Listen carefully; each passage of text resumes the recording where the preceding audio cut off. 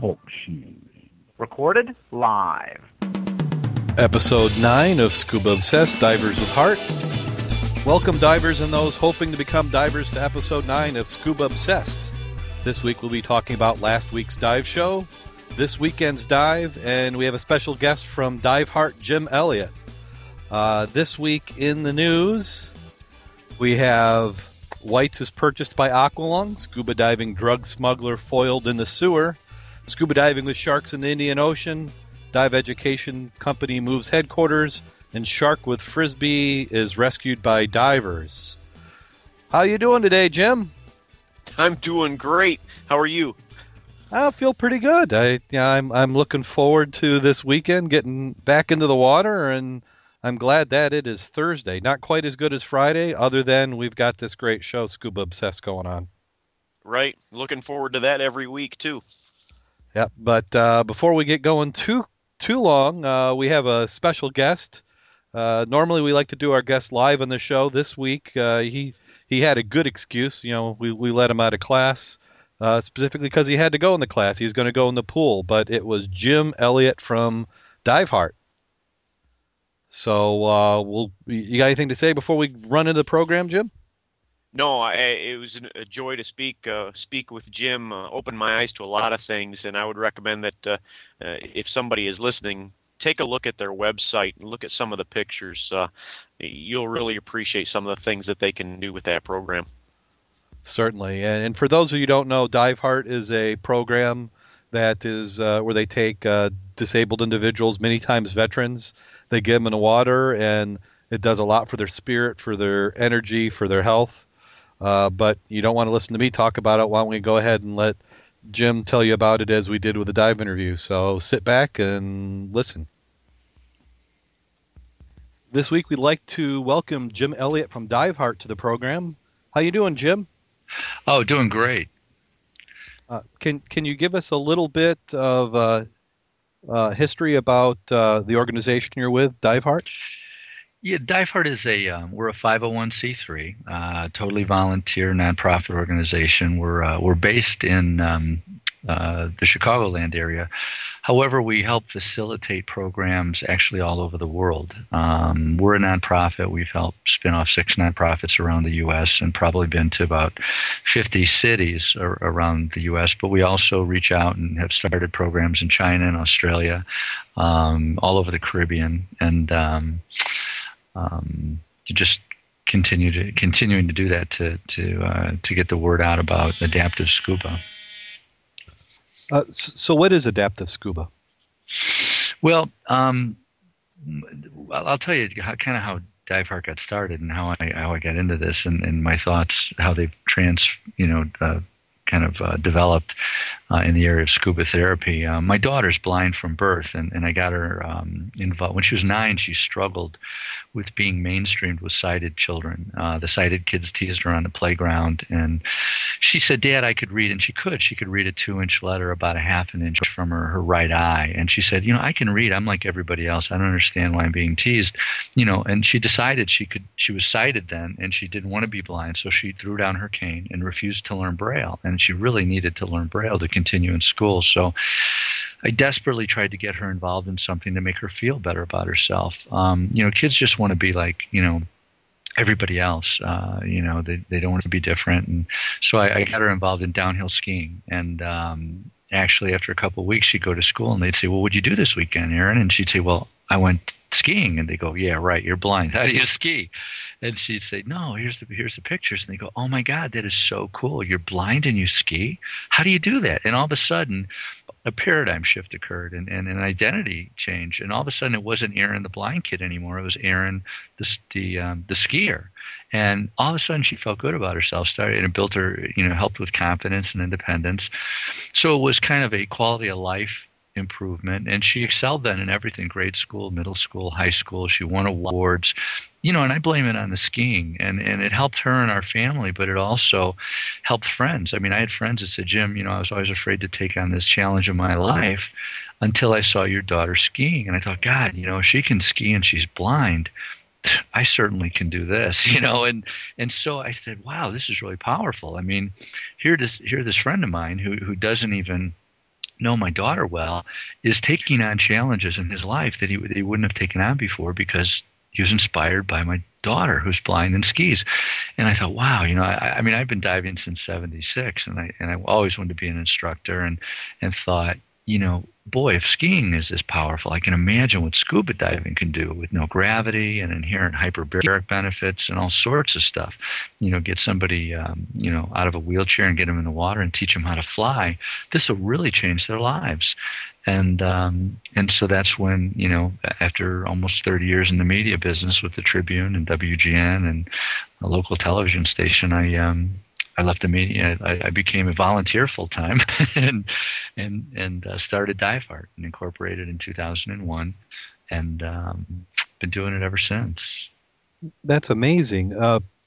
What type of is there some qualifications for somebody with a disability that you're looking for? We see the veterans. Are you doing non-veteran programs? Yeah, we actually started out with the Shriners Hospital and took a lot of kids with spinal injuries. We went on to the Rehabilitation Institute of Chicago and worked with cognitive and spinal, and now we do everything pretty much. We've had tremendous success with autism, traumatic brain injuries, mental retardation, Down syndrome, as well as spinal injuries, amputees. And just reaching out to everybody with disabilities. The only thing that really keeps people from scuba diving would be pressure-related illnesses, and that could be, wounds to the head. It could be blood-related illnesses, and then open wounds. Obviously, if you've just gone through a surgery or something, you're not going to be a candidate for diving right then. But once you heal, maybe. And then people who have seizures can't go real deep. We can do some shallow stuff with them. I actually thought that we kind of incorporated the full face mask with communications into our program to help with blind divers, because I thought, there's not going to be anything in this sport for blind diving. You need your visual references and stuff. And what happened was I found out when I did the training that, wow, your other senses kick in. I'm thinking, well, how do we make this better? We'll incorporate the full face mask with communications. So we do that, and now what we do is we narrate to a blind person. So we'll put their hands on the prop of a boat and say, and talk to them and say, this boat went down, in 1800, and it was doing this, and, they were carrying whatever. And so you kind of narrate to them and tell them a little story, and it makes it so much more interesting. And I don't have to hold on to their hand and tactily guide them. What I can do is I can push a button and talk to them, and using clock references, I can guide them around. I've guided blind people through entire shipwrecks without touching them, just talking them through using clock references. And what we do is we say 12 o'clock is always straight ahead. And, so, off of your left shoulder, it would be 9 o'clock. Off of your right shoulder, it would be 3 o'clock. And then we finesse that pretty much. And then we started using the full face mask for traumatic brain injury, divers with traumatic brain injuries, and then also for anybody with a cognitive disability that we were concerned might not want to keep the regulator in their mouth, So we started using it, and now we just it's an integral part of our program, and has allowed so many people to try diving that never would have done it before. We've had people who couldn't put a regulator in their mouth to save their life, maybe because of we had one guy who was a Marine who had facial deformities because a grenade blew up in Iraq, and left him as a triple amputee, and he had these facial problems, and the full face mask worked great for him. And but then we've used it again for autistic and traumatic brain injury divers, and it's worked out really well. What type of training program are these new divers going through to acclimate them? The disabled divers? Yes. Basically, they go through the same training that you or I would go through if they're able to understand that. If they're cognitively okay and they can comprehend, then they just go through, the training materials with whatever agency you want to teach them with. The thing is, once you get past some of all the academics, and you get to the skill part, then you start adapting, and that's where our training really kicks in. The Dive Heart training takes you through, being blind and being a paraplegic and a quadriplegic, and the buddies and instructors and course directors that I train, go through a lot of empathy training, and we task load them and get them ready to work with divers with disabilities. But the individual with the disability themselves would just, let's say they were a double amputee, they can't do a giant stride, so they're going to do a front roll entry. So we just adapt, and if they, maybe they're an incomplete quadriplegic and they have some movement in their arms, but they can't remove and replace their BCD. So what we do is we just adapt the skills, and they do things with assistance. Or you know what? They don't do things. They don't have to do the skill at all if they're going to have two buddies in the water with them at all times. And that's some of the certifications that we do is somebody who's a complete quadriplegic who doesn't move their arms or legs at all still needs to be able to clear the regulator if you put it in their mouth. So once we get past that, basically you're just helping them equalize, and you're taking them on a tour. And otherwise, the buddies are doing everything, and the individual really only has to understand that they can't hold their breath, they need to equalize, and has to have a system of communications that we work out. And that's where the full face mask works out too, because I can push the button on their mask and they can talk to me, and they have to be able to move their head. So even a sea-level injury, like a spinal injury, if it's too high and they can't move their head, then they're really probably not a candidate for scuba diving. But if they can nod their head yes or no, then we're fine. I give them the okay sign. They say, yeah, I'm fine, or they shake their head no. And then we have a protocol of things that we go through, a list of, a checklist, and we just knock off the things that we think it might be. They might need to be equalized. They might need to have, their mask cleared. They might, and once we've gone through that, if there's still a problem, then we surface. But otherwise we can probably, solve the problems underwater, which is what we try to do.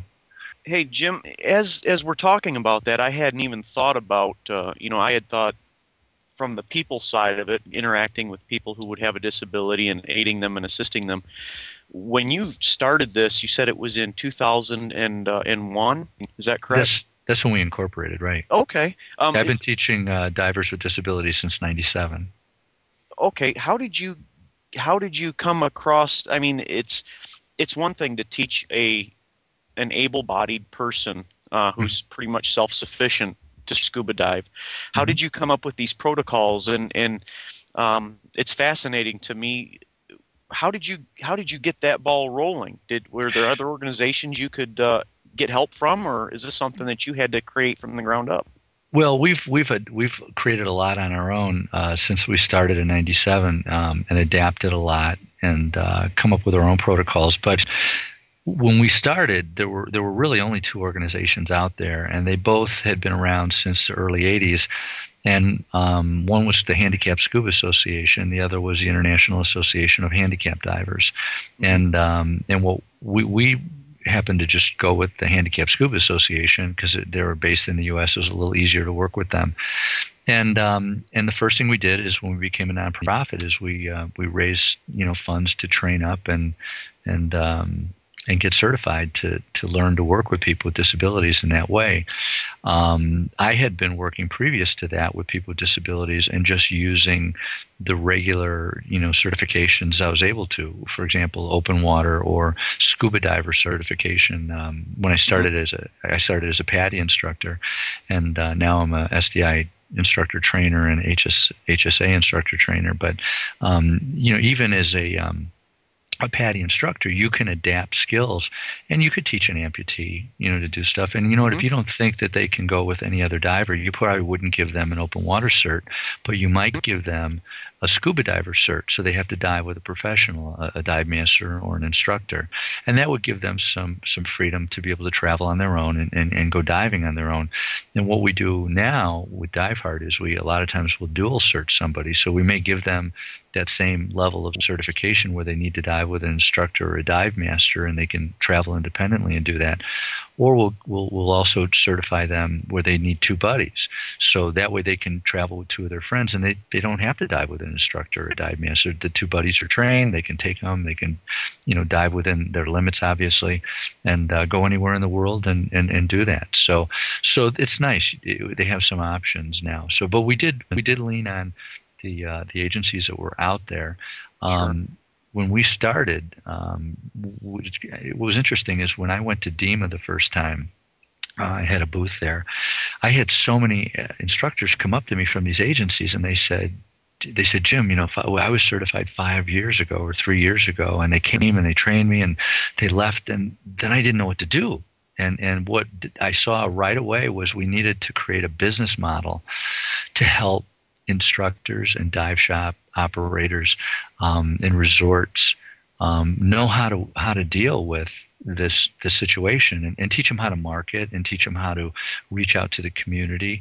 And so when we go in and we start a facility like in Toledo, for example, I just won't go in and do 3 days of training. What I'll do is I'll have to have a champion on the ground in Toledo to help me with this. But I'll go in a couple of days early, and I'll reach out to, I'm a Lion, a Shriner, a Rotarian, and a Moose, and we'll reach out to service organizations, and I'll present to them when I go there and a couple of days early and say, look, if Johnny in a wheelchair is coming back from Iraq or Afghanistan or something, and he can't afford this program that can change his life, we're going to need you Rotarians to step up and help out.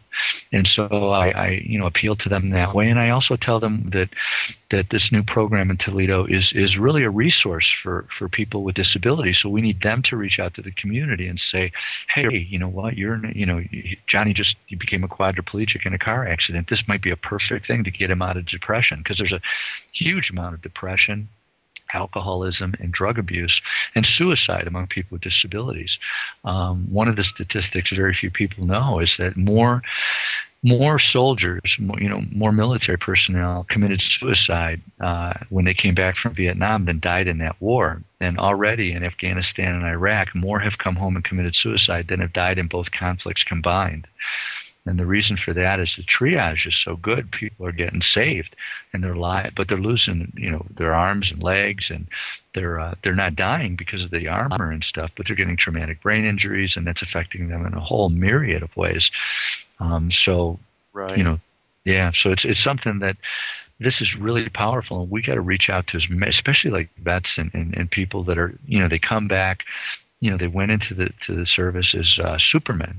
Basically they're invincible. I mean, that's what they're trained to do. They're Marines or whatever. They're running through walls, and all of a sudden they come back and they have a traumatic brain injury. They have no sight. They have no legs. They have spinal injury, and they lose their fiancés. Their friends aren't hanging with them anymore. They're sitting on the couch. They're getting depressed, and rather than put people out, they're going to off themselves. And that's what's happening. And we need to, and they all have PTSD, post-traumatic stress disorder. So we need to reach out to these guys and girls and get them in the water and create a paradigm shift in their life and say, you know what, now it's not Johnny in the wheelchair anymore. It's Johnny the scuba diver. And now when the guy rolls into a room, people go, oh, yeah, Johnny dives. No way, he doesn't dive. Yeah, he does. Johnny. Yeah. And then, boom, Johnny pops in the DVD and shows him doing a wreck dive or a shark dive. And people are like going, oh, dude, that is so cool, man. I can't believe you're a diver. Because so many able-bodied people don't dive. It sets them apart in a sport or an activity that is just high adventure, and that's what these guys need. I mean, that's what the adrenaline. That's their drug. I mean, that's why they went into the military. This whole thing now can be converted into scuba diving, and what our vision is to take all the sedentary downtime that individuals with disabilities have, create a passion for diving, create this paradigm shift in the individual, helping the individual, and then point them in a direction where they might continue their education, use the GI Bill, for example, with vets, and go to a place like the Florida Keys Community College where we have a relationship and get them involved in coral reef restoration or underwater archaeology or, oceanography or marine sciences. The whole underwater world opens up. The whole world opens up for them now. Absolutely. Now Yeah, I was just saying, now you have a potential vocation. So you help the individual. If you're helping the environment, and if they can get a job at it, now they're going to give it a paycheck. So you help the economy too. So it's a win-win-win. Right. Now, when we talk about the differences for your daughter, hey, she's a skier and people don't believe it, and talking about the quadriplegic that's a diver and people don't believe it.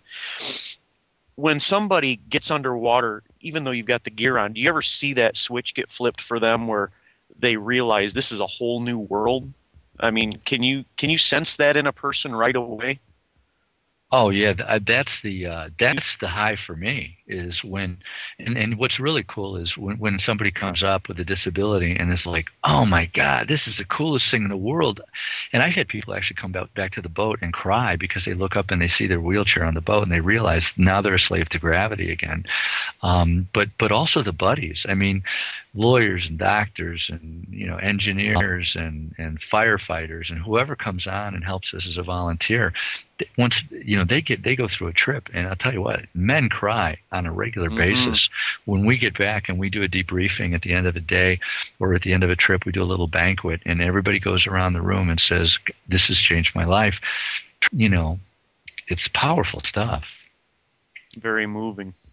What an awesome thing. What does it take to be the buddy diver? It's the course that we run is it's a lot of empathy training. You learn about different disabilities, but there's so much information out there, and just like autism, there's like dozens and dozens of spectrums of autism, and there's no way you're going to be an expert. The real meat and potatoes of what we do is learning how to adapt. And if you're an instructor or a dive master, you already kind of know that when you work with students, able-bodied students. But what we do is we run them through a program where they're blind, paraplegic, and quadriplegic, and then we also have them do some scenarios that they wouldn't normally do. We have them do a lot of buddy breathing, which is something most people don't do again, but now they're buddy breathing and they're blind, or now they're buddy breathing with a blind diver or a paraplegic diver. And now it's not just about controlling your buoyancy, it's about controlling your buoyancy and the safety of another diver, or in this case of a quadriplegic, you're equalizing him as well as descending with him in a controlled fashion and managing the team that's with you. You might have 2 or 3 other divers with you helping you with this quadriplegic. And I've had Navy SEALs struggle with that. I mean, when I was training in Coronado, these guys, I thought, what am I going to train Navy? What am I going to teach Navy SEALs? But these guys struggled just like everybody else because they're not used to doing it. It was all new stuff, and they might be great at doing black water diving and setting demolitions, but when it comes to being loving and caring and taking down a quadriplegic in a very controlled and slow fashion, controlling everybody's buoyancy and making sure you don't drop to the bottom and give this person a squeeze, they struggle just like everybody else. So I think every instructor and every dive master should go through this course. And I've had so many shop owners say that. They go, Jim, you know what? If every shop did this, they would have a whole new look at scuba diving, and they would be way more empathetic, not only with disabled divers but with their able-bodied divers. And I think empathy is needed in this industry because we should check the macho stuff at the door. I mean, and do this in a loving way, and you'll draw so many more people to scuba diving. It won't even be funny. And honestly, this is the fastest way for scuba to grow, because I tell shop owners, somebody rolls into your dive shop in a wheelchair, you don't sell 1 set of gear, you sell 3, because that guy needs 2 buddies. You get 6 guys in chairs, 12 buddies. Now you got 18 people. Now you got a trip. Now you sell them the accessories that go along on a trip, right? And it's just like this look comes over their face. They're like, wow, I never thought of that. And, there's some fear of liability and stuff like that, but, it's no more dangerous than it is with anybody else. And you have waivers and you have insurance, and that's why we do it. And as long as you dive conservative and safe with people with disabilities, you're going to be fine. That's, as you're sitting there talking about the buddies, I'm looking through some of the photographs on the DiveHeart website at diveheart.org, and there are some amazing photographs in there. You can see people with disabilities up on the boat or up on the dock, down in the water. Everybody's even, just like you said. What an equalizer. Yeah, it's tremendous for an individual, and this is a sport that is going to be a therapy. I mean, it really is. I mean, it's inherently hyperbaric, so that for example, there's a hyperbaric chamber right near us in the Chicagoland area that got a grant from the VA to work with vets coming back with traumatic brain injuries from these IEDs that are blowing up, right? Mm-hmm. And so the money that they've gotten is basically take them, put them in a hyperbaric chamber where they lay down still and breathe 100% oxygen at the surface, and do that 20 times, and see if there's any kind of response. Start doing measurements. And we can do that. We can put them on 40% nitrox, take them in a 40-foot environment, and do the same kind of measuring. Except what we get is we also get range of motion. And we also get all sorts of other physical benefits and other chemicals that are released in the body, adrenaline, you know what I mean? I mean, this is exciting, so now other things are kicking in that don't kick in when you're sitting in a hyperbaric chamber. And when we start measuring this stuff, man, I'm telling you, this is going to blow the doors off of any therapy that's out there, because it's the only one that has no gravity. Yeah, that's great. Now, is there anybody actually doing a study like that? Are you compiling the data? Yeah, we have the head of the spinal injury program at the VA in Long Beach is doing stuff specific with spinal injury, vets with spinal injuries. We have Angel Colon, who's one of the chief physicians at the Miami VA, who's doing stuff from a psychological perspective. And then Jeffrey Nard, who's at Camp Pendleton, is going to be launching a program. He's the head psychiatrist there. We've had some stuff done here. We work with the Hines VA here in Illinois, and we do stuff at Great Lakes. We have some measurements going on there, but we're where skiing was 60 years ago for people with disabilities. If you would have rolled into Vail 60 years ago in a wheelchair, they'd go, "What are you doing here?" Right. And now. Right. Yeah, and now I'm about to leave Sunday. I still guide and teach blind skiers. I'm leaving Sunday for Snowmass, and I guarantee you, everywhere you go, they have PSIA instructors that are certified in sit skis and mono skis and blind skiing and outriggers, and that's where we're going with diving, only with the very, very tip of the iceberg. 95% of the people with disabilities don't even realize it's an option for them.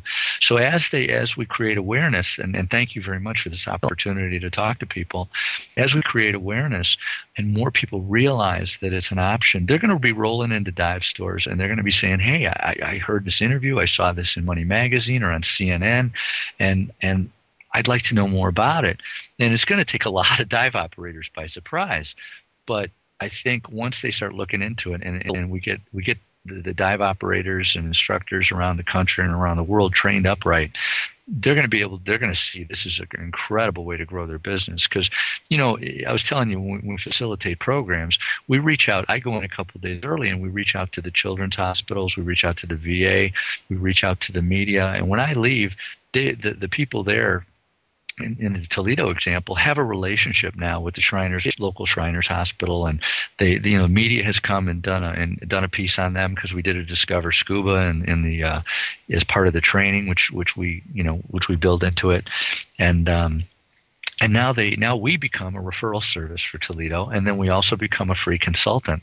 So if somebody rolls in with a traumatic brain injury and they go, Jim, we did all this physical stuff, but this is our first TBI diver, what do we do? I just talk them through it. And we've probably trained 500, 600 buddies and probably 300 or 400 instructors around the world, and we train every month locally, but we also reach out and train folks all over the country. Like in March, I think on the 17th I leave for Napa, and then we go to Beneath the Sea at the end of the month to promote it in New Jersey. And tomorrow I go to the Ghost Ships Festival in Milwaukee, and we do a Discover Scuba with a bunch of vets there, and we tie in Rotary, a local Rotary club to help bring the community in. Because when you reach out to the community as a dive shop and you start saying, "Hey, I'm doing this for vets and kids in our community and we need support," you know what, you're going to get a whole lot of folks that never even thought about scuba diving. They're going to want to step up and learn to dive because they want to help people in this area.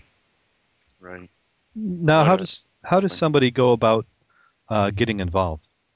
They can. The easiest way is go to the website, diveheart.org. Info at Diveheart goes right to me, and I have teams that I shoot the emails out to. If you're in South Florida, or if you're in in Long Beach, or if you're in depending upon what part of the country you're in, if we have teams there. We also, what's really unique about Diveheart too is we link to all the other adaptive programs. So, for example, when we started, there was only 2 training agencies, but because of all the shows we've gone to and the marketing that we've done and promotion that we've done, and just saying this is good business, you guys. Now SDI, SSI, and now we have adaptive scuba programs. There's SUDS is doing stuff out of Walter Reed. Operation Deep Down is in New Mexico. We support the Challenges Foundation in L.A. and Eagle Divers in Tennessee. And so they're coming. It's so cool because it's like spreading seeds, It's like all of a sudden you see all these trees starting to grow, and it's like, wow, and we link to them and we support them and we send people their way, and then in high tide all boats rise, and I believe that we should all work together and just raise the level of awareness and help grow the business, and then everybody will benefit. And you know what? When we run out of people with disabilities, then we'll fight over it. But right now, let's all let's all work together. Well, there's plenty more diving to do, even if that does happen. Yeah, exactly. So that's kind of our story. One of the only other things we're doing, which is really exciting, is in about 120 days we're going to have a proposal for a facility that's going to be set up not only for training people with disabilities, but it's going to be set up for research and for rehabilitation and education. So we're going to reach out to folks to help us, do that. We'd love to do it in Illinois. We think that, in the Chicagoland area, we're convenient to the world with O'Hare Airport and Midway and rail transportation and major highways. So, and there's an awful lot of philanthropic giving in the Chicagoland area and in Illinois. So we're hoping that that'll happen in the not too distant future. Then also we received a grant from the Department of Veterans Affairs here in Illinois. Where, for free, we train vets and active military, vets with disabilities all over the state to scuba dive. And we took 30 people down to Cozumel in December, and about a dozen of them were vets with disabilities. And we went to dive with Dive Paradise, and that was perfect because in July last year, I trained the staff at Dive Paradise, all their instructors and dive masters. So it was kind of like going to Vail with a group of, wheelchair skiers, or skiers in wheelchairs, and only we were diving. And it was really great. The staff there was jacked and pumped because now we're bringing all these disabled divers down, and they get hands-on experience with them, and we refer full circle for them. Exactly. They got a chance, from both ends of it, and finally saw some of the rewards. Yeah. I mean, Hotel Cozumel did not have one accessible room when we started, and now they have 10 wheelchair accessible rooms, and they're pumped about putting more in. And that's what we want to do. We want to have resorts all over the world, and you could go to our website under resources and find, ADA, American Disabilities Act, compliance guidelines and outlines and Cliff Notes versions of that, so that if you're a resort in Saba, you could say, what do we have to do to our resort to make it friendly for people with and really wheelchair accessibility is the main thing that you're looking for. There's a lot of disabilities that don't need wide wheel doorways and don't need this sink height, don't need grab bars and stuff like that. So. Yeah. Yeah. And now, in those cases like that, you say that they've gone from 0 to 10 rooms that are accessible. Is that because they saw the benefit of being compliant? It wasn't because they were mandated to be 10, was it? Oh, no. Oh, absolutely. I mean, I've been lobbying them very hard, and as I brought more and more, I've been going there for a lot of years, and as I would bring more and more divers with disabilities down, they would say, well, they got all of a sudden became very interested and said, well, there's a market here. What do we do? Sure, it's in our interest too. Sure, exactly. It's market driven. And this is also a tiebreaker in business. I tell these guys, these shop owners that come up to me at DEMA and different shows, I said, when we do this program and the media comes in and they do a newspaper article, for example, and they take the photos and it's on page 1 of section 3, and you take that and you laminate it and you frame that article and you put it up next to your BCs in your store. Now somebody that's shopping your store, they may come up to you and go, hey, you know what? I was going to buy this on Leisure Pro because it's cheaper, but you know what? I like what you're doing in the community with vets with disabilities, and you know what? I'm going to buy it from you, even though it's a few bucks more. And that's a great way for dive shops to be able to compete, and be. It's a tiebreaker. If you're doing something good for the community, people are going to respond to that, and they're going to want to spend their money with somebody that's making a difference in the world. Right. That is so true. Now, do you have a moment that sticks out in your mind of some of these experiences you've had with the organization? Oh man, I had tons of moments, that's for sure.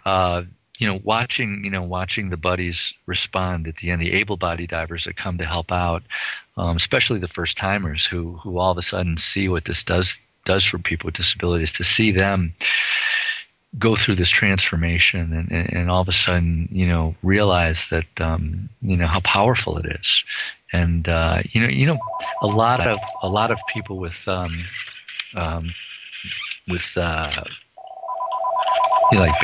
excuse me, a lot of baby boomers and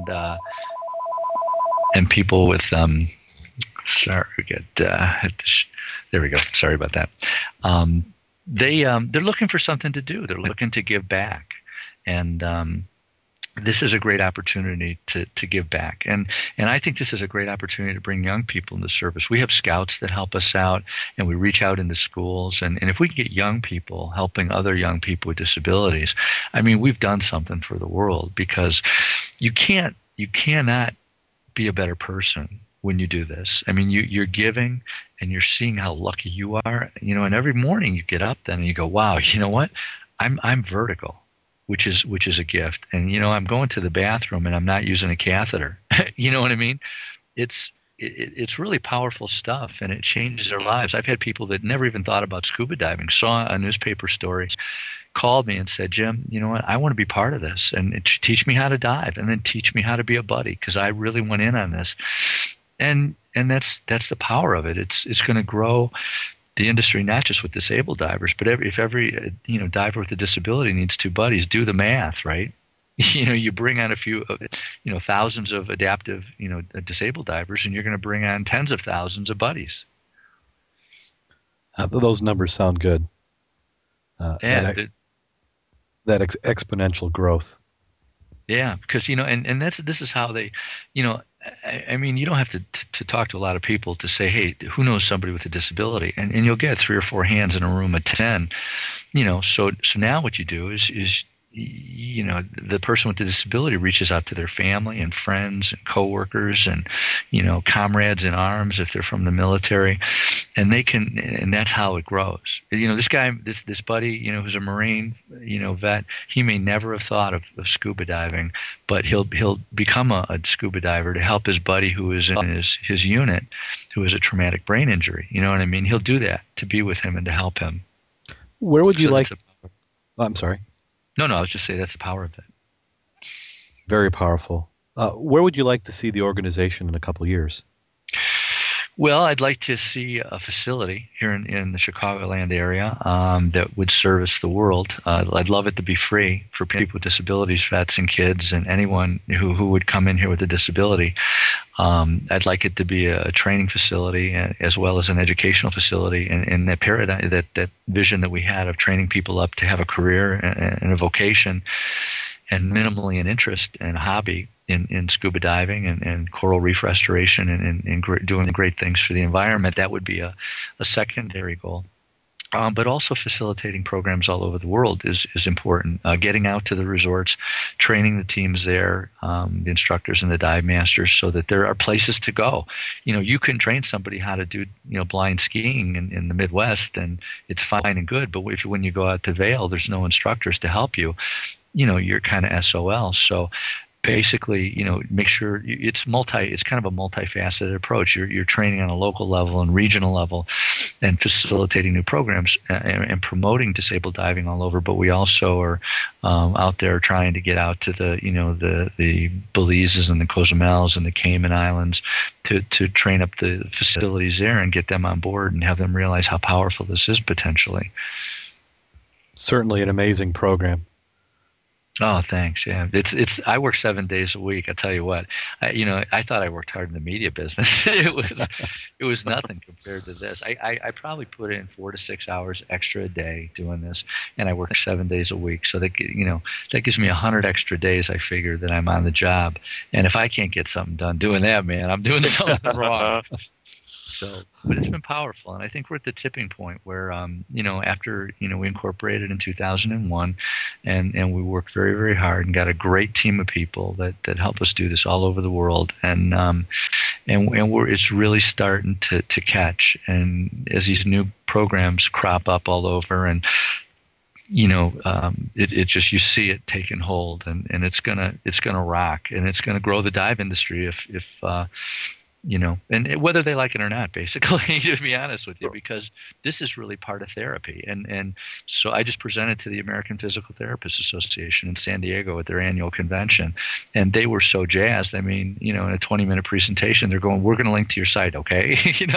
and I'm like, "Sure." And they go, "Will you speak at our next conference?" I'm like, "Sure, absolutely," because they understand the benefits of water therapy, and that's where it's going. It's really medicine and therapy and rehab that's going to drive this thing. It's whether the dive industry likes it or not. Well, we went to the Our World Underwater show in Chicago, and just walking the show floor, the most packed booth there was a Dive Heart booth. Oh, well, thanks. Yeah, I appreciate that, and it draws good people. It's a good person magnet, and when a store or a dive club or starts a program in their area and gets the word out that they're doing this, it draws good people. It draws people with the right kind of heart, with the right kind of motivation. And, you alleviate a lot of problems that way. I mean, if you get somebody coming in for the right reasons because they're passionate about helping people and making the world a better place, you have a whole different kind of customer and a whole different kind of, member if it's a club or something. Certainly do. Now, what are some good ways of people to find more information? You mentioned the website. I'm looking at diveheart.com, but you also own diveheart.org. Yeah, .org is our main site. .com and .net point to .org. So okay. .org would be the way to go. Since we're a nonprofit, we got an .org. Okay. Yeah, and then they can always go there and get our phone number, and my cell is always on, and people want to call me at 630-408-1920. I pick up the phone if I'm awake any time of day or night, and sometimes I'm passed out on my computer doing emails, but it's it's all good stuff. So it's I can't. I'm 52 now, and I can't imagine retiring. I can't imagine not working 7 days a week. I mean, if my health holds up, I'll do this until I drop, and hopefully leave something. Yeah, you can certainly tell that you are invested in this wholeheartedly, and that you love what you do, and what a benefit to be able to drive something like this forward and help all the people, both those who are less able and those who are fully able but never really appreciated what they had. Yeah, and this is great for divers too, because if somebody loves diving and they want to help people, I mean, when you marry these two things together and go, wow, you mean I can go scuba diving and help someone, and volunteer, right. It's like, wow, that's a win-win, Yeah, yep. So great stuff. Well, we certainly appreciate you coming on the show and letting us know how this program works. Oh, no problem at all. And I'm a volunteer. I mean, I don't draw a salary, and nobody here, draws a salary. So we're always out fundraising, unfortunately, until Bill Gates, who I think is a diver, until he decides to write a check, or Paul Allen, or, somebody who's got a few $1 million can write a check, and we have an endowment, and I can focus only on programming.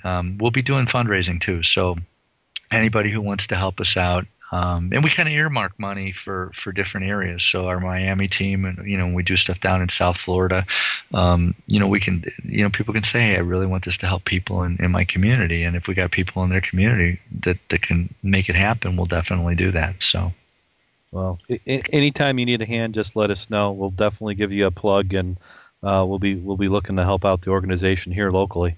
Well, you're doing it now, and I really appreciate that. So thanks for your support and friendship, and just keep an eye on us and keep us in your loop. And I'm happy to come and talk about anything that we do, and we're doing new stuff all the time. I didn't mention something that's really exciting that we're working on is a program with the Chicago Park District and childhood obesity.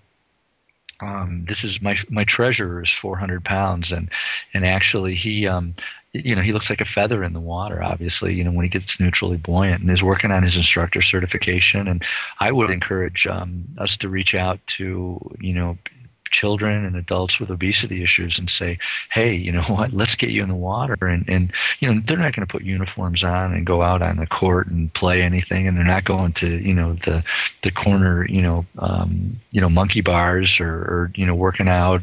They're staying out of the public eye because they're embarrassed and ashamed. And if they can be with somebody they love and somebody who cares about them, and they can get in the water and do something that is good exercise as well as something that takes a load off, takes gravity off of their body, and something that they can build an interest in and get involved in, again, coral reef restoration or something like that.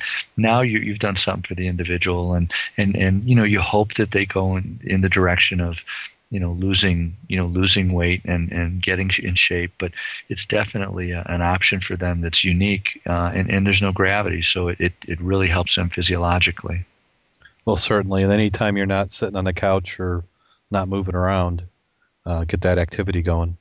Absolutely, and it's not as hard as even walking for somebody who's 400, 500, 600 pounds is a big deal. Okay, well, we'll let you get going. We appreciate you coming on the program. Yes, well, thank you for your time. Oh, no problem. Thank you. And together we're going to do some great things. So I appreciate your support. You're most welcome. Wow, that was great. We sure appreciated Jim Elliott coming on the program.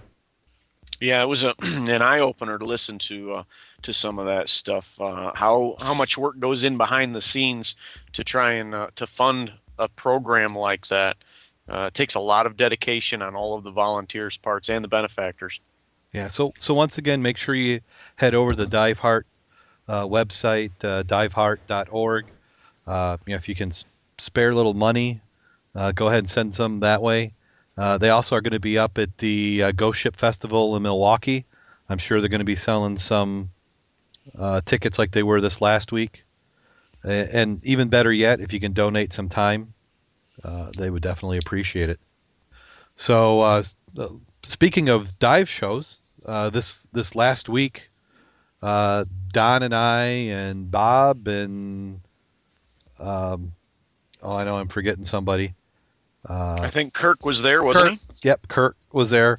We headed over to the Ford Seahorses show, which was the Great Lakes Shipwreck Festival, and just as much as we enjoyed the Chicago show, the one in Ann Arbor, Michigan, was great as well. Excellent program put on, very well done. The selection of booths is a little bit smaller, which you would expect in a smaller location, but the seminars are just as good. In fact, some of the people presenting there were the same ones that had done the Chicago show. So I got to see. We did a lot of the wreck diving. They showed us some wrecks. We also had a couple people out there giving advice on cold weather diving, which I've been doing these ice dives in the wetsuit, and I thought I've got this all covered. What am I going to learn? But there's always more to learn. So, a few tricks. The one thing that really stuck out in my mind is the presenter was saying, make sure you can do everything with your gloves, because that's one thing I'm bad about. I take the gloves on, I put them off, swapping about. So I think I might have to wear them around the house, get some strange looks, but play around with the gear. You'll get strange looks anyway, so keep the gloves on. Well, yeah, I'm used to it. So, but the presenters, and then we had One on they're looking for a plane out here in Lake Michigan, and they were showing some progress they were doing on that hunt. That was real well. Oh, and just some of the booths, they see some of the quarries. There's White Star Quarry around here, and they were showing some of the stuff that they've got. We'll have to get over there and dive. And then Jim, I guess you ran around while I was at the show, and you went and was looking at some dive gear. Oh, geez, yeah. My quest for dry suit information continues. I really haven't made up my mind of what I want, what I need. I just know that next year I'd like to go dry. Watching some of the guys stay down for upwards of an hour while I was trying to get out of the water at 20 minutes makes up my mind that to get the most out of diving, I want to stay in longer. And then stay in longer when it's cold out, I'm going to have to be dry. So we took a look at a bunch of brands. There was some Harveys I tried on. Took a look at some Dive Concepts. Took a look at One Whites. Looked at some Bear. A little bit of everything. Liked them all. Didn't get any of them yet. Well, I'm to the point where I think I just need to dive them. My goal is by the end of August to have purchased a dry suit. So I think I just need to get them on, because you listen to some of the stories about the guys buying a dry suit and then deciding that it was maybe a little bit too stiff. They couldn't reach their valves. I can tell you, it was. You can see on Discovery Channel when they do dirty jobs and Micro delivers a calf coming out the birth canal. That was me trying to get into that dry suit. There was nothing that looked good about that, I'm sure. Yeah, I'm just trying to pitch you come out the rear end of a cow, though.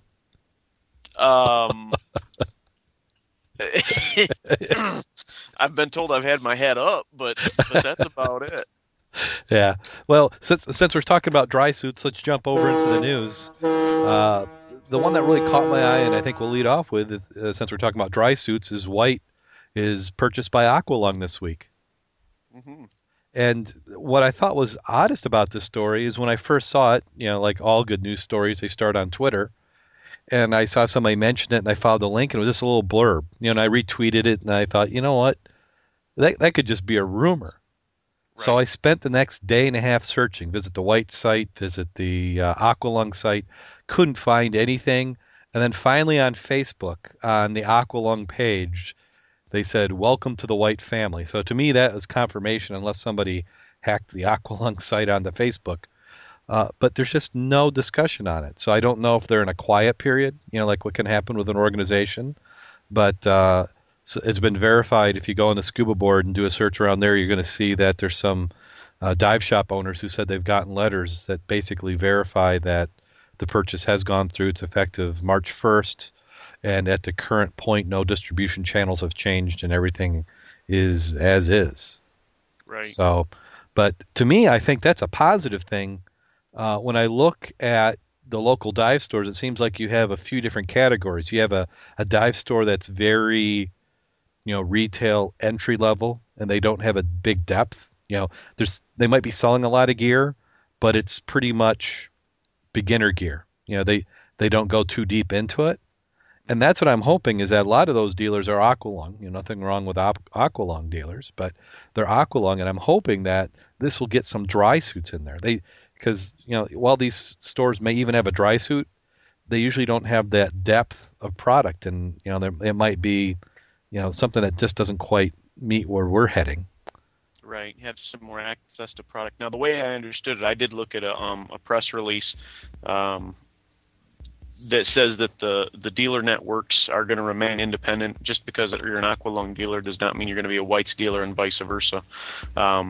So I don't know what that's going to do for some of the smaller shops, but that does bring up a point that I've been wrangling with. That's not necessarily related to the news itself, but when your local dealer may not carry exactly what you're looking for, and you want to buy local, does that put you in kind of a predicament? Well, it does for me, because there might only be 2 stores local to us. Mm-hmm. And if you can't get them locally, I mean, at what point is it not local? Is 30 miles local and 60 miles is not local? Right. Is it 80 miles? Is it, and when you start getting about 200 miles, then, that's almost the same as mail order to a certain aspect. I mean, yeah. And in fact, it's the thing is if you look at some of these mail order vendors, half of them have a local outlet. They just didn't go out one day and say, I'm going to form an online business. That's right. They're just looking at ways of stretching their sales and supplementing, and it's effective if you've got a line. Now, I'm sure that some of them are probably dancing a fine line with some of their agreements with their suppliers. Right, and that's one of the concerns about White's. White's has been very open to dealing over internet sales and allowing dealers to adjust prices, from what I understand, whereas Aqualung is very strict on what they will allow and won't allow their dealers to do with their product. So, we'll see how that plays out. Now, does Aqualung carry that over into the Apex line? Yes. Okay. I believe so. I believe they control their price structure there too. Okay. I didn't know if maybe they had one line that they were tightly controlling and another one open, but yeah. So it'll be interesting to see how this plays out. They've been awful quiet about it, which means they either have some legal reason they can't talk about it, or they haven't quite formalized an official position that they want to communicate. But it makes for some good news, and we'll certainly keep watching it. The next story in the news is a scuba diver drug smugglers foiled in sewer. That sounds bad all the way around. I love these that make some really good search engine candy where they it gets us some hits. But yeah, I had to go and view that one. So and I'm trying to picture what kind of smuggler is down in the sewers. But as it appears, and this is over in Arizona, is that border agents seized a scuba tank and 2 bundles of marijuana Friday from a man wading through a sewer system just east of the Douglas point of entry. Agents, how they spotted it is they were monitoring it with an infrared camera, and they were seeing these people cross the border, and they said they could see one of them carrying bundles, and then 6 people crossed back to Mexico, and then the agent couldn't find the bundles. And they just happened to be at the right spot at the right time while they're looking for the packages. The agents noticed bubbles floating from a sewer opening, and they headed north to investigate, and then came across the manhole and opened it. And there's a man in a black and purple wetsuit sporting a scuba tank and diving mask, and he was loaded up with some marijuana, and he went right underneath the agents, and they noticed him, and the guy dropped his stuff, and he waded back to Mexico. But they've got an interesting picture. We'll link this into the show notes. And they got this tank. It looks like it was dragged behind a pickup truck, and a mask, a reg, and a gauge. So, I'm looking at this, and this poor smuggler, he didn't have an octo with a backup. So, as you're looking at that, what could that do for your buoyancy? Yeah, you didn't have a weight belt. I think they should take a C card away from him. I think so too, or else develop a special class for it. Well, actually, I was kind of wondering: is Patty going to start a class on smuggling? I mean, can I get that as my next certification? You probably could. You probably could. Hey, we're looking at ways to extend some of this, some of the dive industry revenue, so that might be an option. We say that in jest, but I've every once in a while I'll read articles about people smuggling stuff out, or including smuggling out people. Right. Well, now we need to be careful too, because now that they're involving scuba gear in the drug trade, we may start to see different waiting periods imposed and purchase regulations beyond self-imposed regulations that's set up by the dive shops. We may have a real problem here. So you're saying that we might have a waiting period. We'll go in and you'll have to do a permit for it. They'll take some fingerprints, and then you're gonna have to wait 30 days before you get your tank. Yeah, why would the average person need more than 2 masks or regulator sets? Anything more than that, you've really got to be suspicious of what their motives are. And maybe we can only do like 2,200 pounds, 3,000 is too much. It gives you too much downtime. So, it's too easy to get across the border that way. That's right. That's right. Why would you want to have that amount of downtime? Oh, I can't imagine. Okay, and the next article we have here is it's one of a shark tale in South Africa. When I originally put it in, I was all excited. I said I have to talk about it, and now I'm reading through it, and I can't remember why I marked it. But it's basically just talking about some people doing some shark dives. So which is interesting to me, and I guess what I thought was interesting about it was, a lot of times you see these shark dives where people are chumming and inducing the sharks, and in this case, they're just going out and diving with the sharks. Do you think you'd have the guts to do that? I think I would. I not saying I wouldn't be nervous. And my wetsuit might be a little bit more wet, but it would be good to. I think I would. Maybe I just don't have a healthy enough fear. I'd like to think I have enough respect for him. And maybe if he goes and nibbles on my arm a little bit, then my opinion might change. But and this shop is using as a way of getting people to dive. Mm-hmm. So that's a good one. And then we have Dive Education Company moves to its new headquarters. We have NAUI has gotten their new headquarters in place and has moved in. So if you want to read an article about that, we'll have show notes to it. I don't know how exciting a new building is, but it has to be good things for the organization. They're the oldest dive certification group in the world. This is their 50th year, and so just in time, their new building is ready for them. Yeah, NAUI is one of the other big names in scuba training for recreational divers. And then the last article is, and this is another one where you're going to have to go out and check out the pictures. A shark with a frisbee around its neck is rescued by divers. And this is, there were two divers out. They were diving on a wreck, and they happened to notice that there was this shark with something around its neck, and it was a frisbee. And at first I'm thinking of, how can you get a frisbee around your neck, shark or otherwise? I thought the same thing. But what it is if you've ever seen those frisbees that are a disc, they're usually a pretty big disc. It's not like it's a tiny disc. They're usually, I'd have to say, about 16, 18 inches in diameter. And I've actually thrown them around. They're nice and light. Mm-hmm. Sometimes a big frisbee, can sting your fingers. You really get that whipping, or if you intentionally trying to hit somebody in the head with it. But these thinner ones are a little bit lighter, but they have a hole opening in it. And I guess anything with a hole in it like that, something's going to get in it. And in the case of a shark, he just couldn't get out. So these two divers happened to notice this shark with this frisbee around its neck, and they went over. And we talked about in the previous article diving with a shark. What does it take to go and grab a shark and then wrestle the frisbee from its neck? And that's what they did. They noticed that it was looked a little emaciated.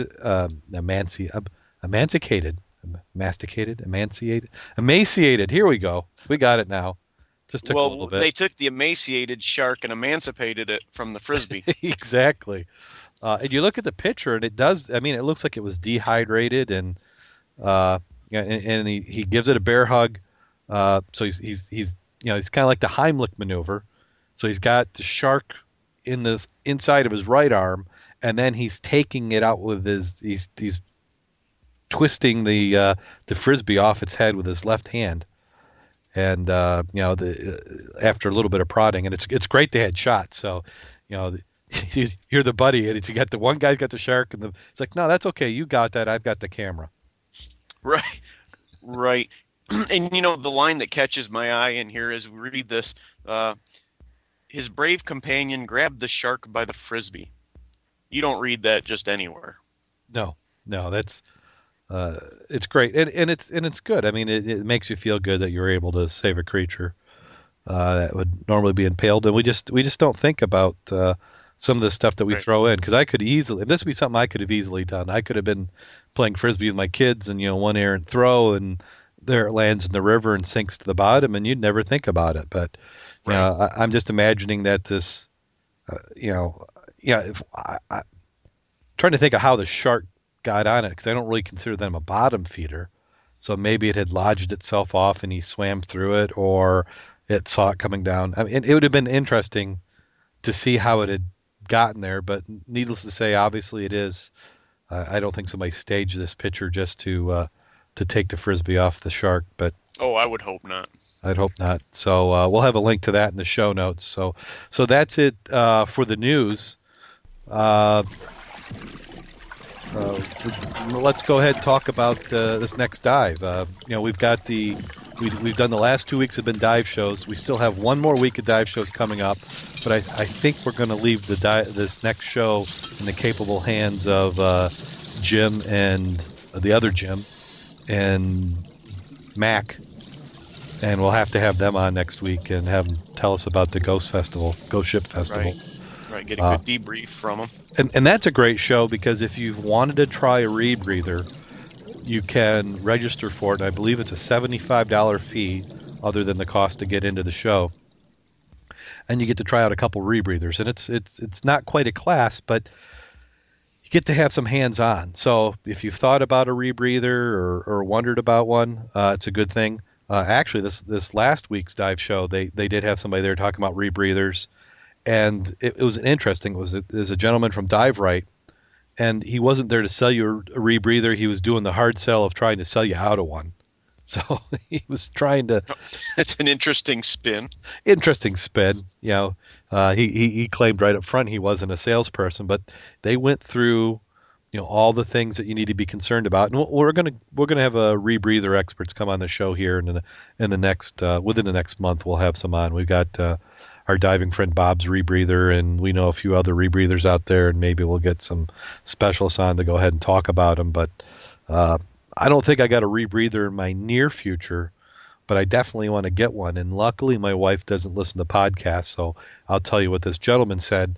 And he said, if you don't have $10,000, don't even think about a rebreather. Out of all the other things he was telling you why you don't want one, he's saying if you don't dive at least once every 8 weeks all year round, don't get a rebreather. I mean, he had a whole list of reasons you don't get a rebreather, but he said, if you're not willing to drop $10,000 for the training, for the equipment, just to use it that first year, then you're probably best to stay away from it. Very, I think, based simply on the dedication that it would take to safely operate and function alone, that's good advice. Yeah, I think so too. I don't think the cost is going to come down a great deal, but I do think it's going to get simpler. I mean, there's a lot that you have to do. There's a whole new level of buoyancies. You have your counterlong that affects your buoyancy, most likely you're driving a dry suit, so you're going to have that buoyancy. So there's a lot into it, and we'll bring that up on that program when we go ahead and talk about it. Mm-hmm. But since we got Don and Jim, we've sent them off to the show, or they've sent themselves, but we'll take credit for it, even though they did. And then while they're over slaving away at the dive show, we're going to be diving. Well, of course. I mean, it's been 2 weeks for me, and what has it been, 3 for you? Mm-hmm. But I'm not counting. You're not counting? I'm It's counting. been 3 weeks. Yeah, 3 weeks. I think I've got a counter. Yeah, that's probably another idea for some computer programmers out there, is to integrate in your dive log. So not only does it tell you what you dove, but how many minutes since your last dive. But anyway, we're going to get in the water this next week, and I am certainly excited about it. I want to get in, and we've scouted a spot over by the channel. I'll take some pictures tomorrow, but I think this might be, I'll say it's our last opportunity, but this time of year is the best time to get in the channel, because once the boat traffic starts, we can't dive there. So, and I really want to know what it looks like in this spot. For the last 30 years, I've walked up and down that pier, and I just have no idea what the bottom looks like. I mean, even with all the diving we've done, I imagine it can't be much different, but I certainly like to see it. And I'm kind of wonder what the sides are. The Army Corps of Engineers built this in the 40s, or at least that was probably one of the last times they remodeled that part of it. So it'll be interesting to see what it looks like down there, what we can find. And I bet we find a golf ball. Well, from the stories I'm hearing, it's guaranteed. Yeah. It's guaranteed. I'm going to be disappointed if we don't. Well, I've been told that we can't count it as a dive if we don't find a golf ball. Uh-oh. So we'll have to be out there now. It's not to say I might not drop a few in tomorrow so we can find them Saturday. We've been known to seed objects in the river there that we need to go find. Right. We won't admit to it, but right. I think you just did. Did I? Nobody listens to this. No, so maybe not. We're safe. Nobody heard this. So, but I think the only thing that can throw the plan off is I just wonder, and that will be the good thing about scouting the pictures tomorrow, what the ice flows are like. Well, it depends. If it's bad there, we can move upriver a little bit and hit there into where the little mooring station is and check that out. That'll be a good one. Yeah, we can go in there in the Turn Basin. There's some odd currents last time I dove up there, a little bit of counter current. We had a little bit of breeze coming in from the offshore. I'll have to make arrangements with Don tomorrow to pick up that dive shanty. Now, was Don leaving tomorrow? Did I read that right? No, I think he's headed out Saturday morning, isn't it? Saturday. I have to check. We got some good chats going on in the chat room. So if you're not listening live, you should try it at least once or twice. Good discussions going there. We have Mark from Virginia and we have Mac Armenter from Michigan. And for Mark, talking about some of the warm water dives with excellent visibility. Yeah. Seriously, thanks for sharing that. That's good stuff. 84 degrees, isn't that close to the boiling point of water? Can you safely dive in 84 degrees? No, it's unsafe. As I've said before, the excessive visibility, you don't it causes you to want to wander off and not focus. And when it's so warm like that, you don't have proper protective gear on, and it's just not good conditions to dive in. Yeah. It sounds awful dangerous to me. So hey, the report from the scout is that we've got open water all the way down the channel for our dive Saturday, and hopefully we have the drive conditions for those guys are just as clear. Well, that's going to be great. And then I back to the dive show. I did an impulse buy. I did. I've been eyeing these cameras, and like I said the week before, somebody had one, and it was a nicer camera than one I ended up buying. But I kind of wanted to get like the cheapest thing possible, and I've been looking, and there's a camera that was online for about $44, and I thought, well, if I ever see one of these, and I saw one, and it was $50 at the show, and I figured, $50, $44, saving the shipping, so I picked up the camera, and I have to say, it's not that bad. Now, I took some pictures out of water, and the tough thing is holding it still enough for it not to be shaky out of water, and I'm hoping that the resistance in the water might help it out, or it's got a timer setting. But this is designed to be just a step above a disposable camera. In fact, the company that makes it, Intova, and I think they've changed their name. I think they used to have another name, but they used to make disposable film cameras, and this is a digital. So if you imagine just a tiny plastic housing, and it's clear, so you can see the circuit board, takes 2 AAA batteries. It's just a nice little camera, and that's what I wanted. I wanted something to, I'm still enjoying so much of the diving just to dive. I don't want to have my head buried in the back end of a camera. But there's times down there where I'm like, you know what, I'd like my wife to see this or my friends to see that. And then we're trying to get on, we want some bio pictures. Or I take a picture of Jim, hand him the camera, he takes one of me, so we can actually prove that we do dive. You can see some underwater pictures. Otherwise, I think we're just kind of streakers in the middle of the winter who want to get out in the cold weather. In our parents' basement. Yeah, exactly. So, and we deny all those allegations. So, But yeah, so. What I'll do, I'm going to do a formal review. This will be one of the first products on the website. We'll do a full review on it, and I've got some opinions on it.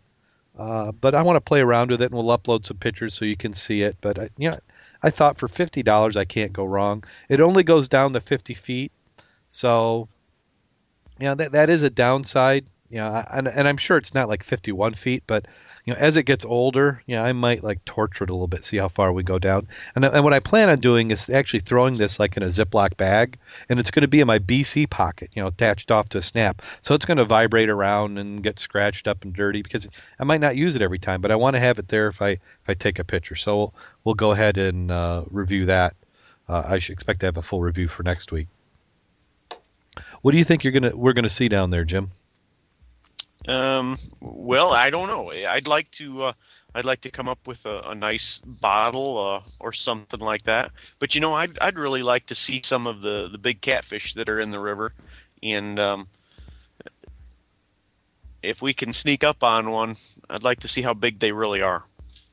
Yeah, and it won't be I'm not a camera expert, so we won't be doing any trick photography, but I keep hearing, like, the first time I heard it was 3 feet, and then it was 5 feet, and I think I've heard 12, 16 feet now is what these catfish get up to. Yeah, well, that's it's about this big. I think, right? Yeah, I guess it's anything to do with water sports. Exaggeration goes along with it. Exactly. So we'll get that dive. So we're definitely looking forward to it, to be able to get in some, breathe on some canned air. And then the other thing is, I was telling my wife about the Wii game, and the kids love Wii games, so we actually broke down and bought the Endless Ocean. Now, we got the original. There's 2 versions. There's a new one that came out, and at the same time, and this was in, do a plug for Best Buy, who's not a sponsor, but they could, if they wanted to send us, a couple $100,000, could do it. But we bought the Wii game, Endless Ocean, and what was interesting about it is it's got the Wii Speak attachment. So you got the game and Wii Speak for $29, and normally just to buy that Wii Speak attachment, it would cost you $29. So you're not on anything if you don't like the game, right? Exactly. And you can use another game, I think Animal Crossing and a few others. Yeah, it's and what the Wii Speak is, and when you look at the picture of the Wii Speak, it looks like it should be 4 inches. It can't be more than a couple inches. And it's a little microphone you stick on top of your TV. It has a USB cable. It plugs into the back of your Wii. And it's for just chatting, smack talk, on the Xbox 360 or the PlayStation 3, people are using headphones. I guess Nintendo thought that, a headphone's too cumbersome. We'll just do a speaker. So we've got that. I don't know how that works in the game. Haven't gotten that far, but I've thrown the video game on. And, it's not too bad. I kind of didn't have high expectations for it, and it's been okay. Odd thing is, and you saw the game, Jim, was all the gear dangling. I mean, and it's not just dangling. It's like you would have to start. It's on a wire. Yeah, exactly. It's on a wire to stick it straight out. I don't understand. It looks like they did a lot of attention to detail. But then totally missed the mark on that one. But it is a game. It's a video game. Yeah, exactly, and I think it might have been technical reasons, maybe the physics for animating with all the gear being too close to the body, because you can pick the person you are, obviously male and female and body type, and I'm thinking that by making that gear be that far out, then it kept it clear of all the other stuff, and maybe as I play it along and you see some of the scenarios, it might change. But the navigation isn't too bad. The quest line isn't too bad. I haven't been too annoyed about it. Anything that bothers me is more what bothers me about the Wii. When I first got the Wii, it was nice, but the graphics are getting a little old. It's time for Nintendo to upgrade that, but I think we're still a few years out. So, I have to talk Jim into buying a copy, or maybe we have to get the next game, and we'll have to see what the online play is like. But it did kind of satisfy me a little bit. It's not the same as diving, but it's kind of like, I think, a picture of Smoker with a little bit of the patch or a little Nicorette gum. This is just to bide you over. Yeah, just the kind of subdues the addiction. It doesn't replace it, but it makes it a little bit better to hang on with. So, gosh, I think we're getting to the end here. Do we have anything else to talk about? That pretty much wrapped it up. We're going to put up a new poll this week on the forum, so keep your eyes open for that. Yep, definitely make sure. And then if you remember back a few weeks, we had Craig Rich on, the author of For Those in Peril Shipwrecks of Ottawa County, Michigan. And if you happen to be, and this is probably going to be limited to our Midwest listeners, if you happen to be in the bookstore in the west side of Michigan, the books have actually arrived and they've shipped. If you went to Craig Rich's website, which I think was craigrich.net, you can go and order the book, or at least find out where you can get it. And so it's available now, and I'm going to be out. I'm an impulse buyer, so I need to go and actually find it. I couldn't possibly pre-order it. No, not that you knew about it beforehand. No, it's like, I would, the credit cards are so complicated, but but before we get going, make sure everybody gets out to our website, ScubaObsessed.com. Follow us on Twitter, Scuba Obsessed. I am Darren Jillson, DarrinJillson, and Jim is J. Kleeman, JKLIEMANN on Twitter, and we Twitter quite a bit. There's we got quite a few good conversations going on there. Some shout outs to our Twitter friends. We had one gentleman just got his gear this week. He had purchased. He's a certified diver and went out and purchased gear. So way to go, get in started early for the spring. And hoping to hear back from Tweet Ant. He's on an awesome dive vacation, and haven't heard from him in a couple of days. Last time we heard from him, he was in the airport, and should be coming back soon to fill everybody in. Yeah, I'm jealous of all these people dealing tropical ports, and I gotta get down there. And then you've got a vacation coming up, don't you? I do. We're going to spend some time down in Florida in the Crystal River area. If anybody's got any good out-of-the-way dives or good suggestions down there, feel free to throw them out there. Looking for good shore dives down there is what I would like. That'd be a good time. Yep. So, again, make sure you jump in the forums and get the poll. We'll also tweet some links to that poll, and also put some posts on the website to get you there. So I've got, maybe this will be a regular part of the show, but we're going to try it out this week. It's the scuba joke or bad scuba joke of the week. You ready, Jim? Uh-oh. I think I am. Yep. So we put it to the end, so if you just can't survive through the joke, you can just cut the podcast, and you've only missed about 60 seconds. So, okay. What it is, there's these two divers in the water, and they're checking out this new reef when they see a shark. The shark circles around them menacingly. One of the diver takes off his fins, reaches inside his BC, and he pulls out this pair of super power fins. And then his buddy signals, and I don't know how he does this, but anyway, he signals and he says, "What? You can't outswim a shark." And then the other diver signals back. He says, "I don't have to outswim the shark. I only have to outswim you." So, yeah, we'll add the snare drum in post-production. So, on that note, hope everybody has a good week. Go out there and get wet. And dive safe, everyone.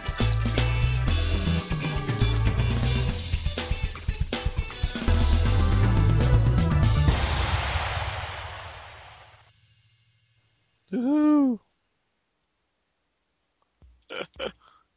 Okay, and I'm going to hit